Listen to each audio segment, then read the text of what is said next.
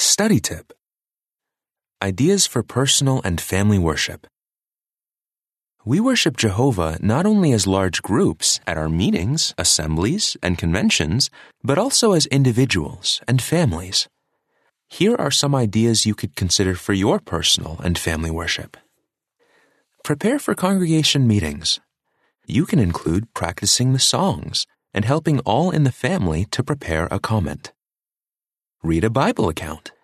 Afterward, draw a picture of an event in the account or write down something you learned.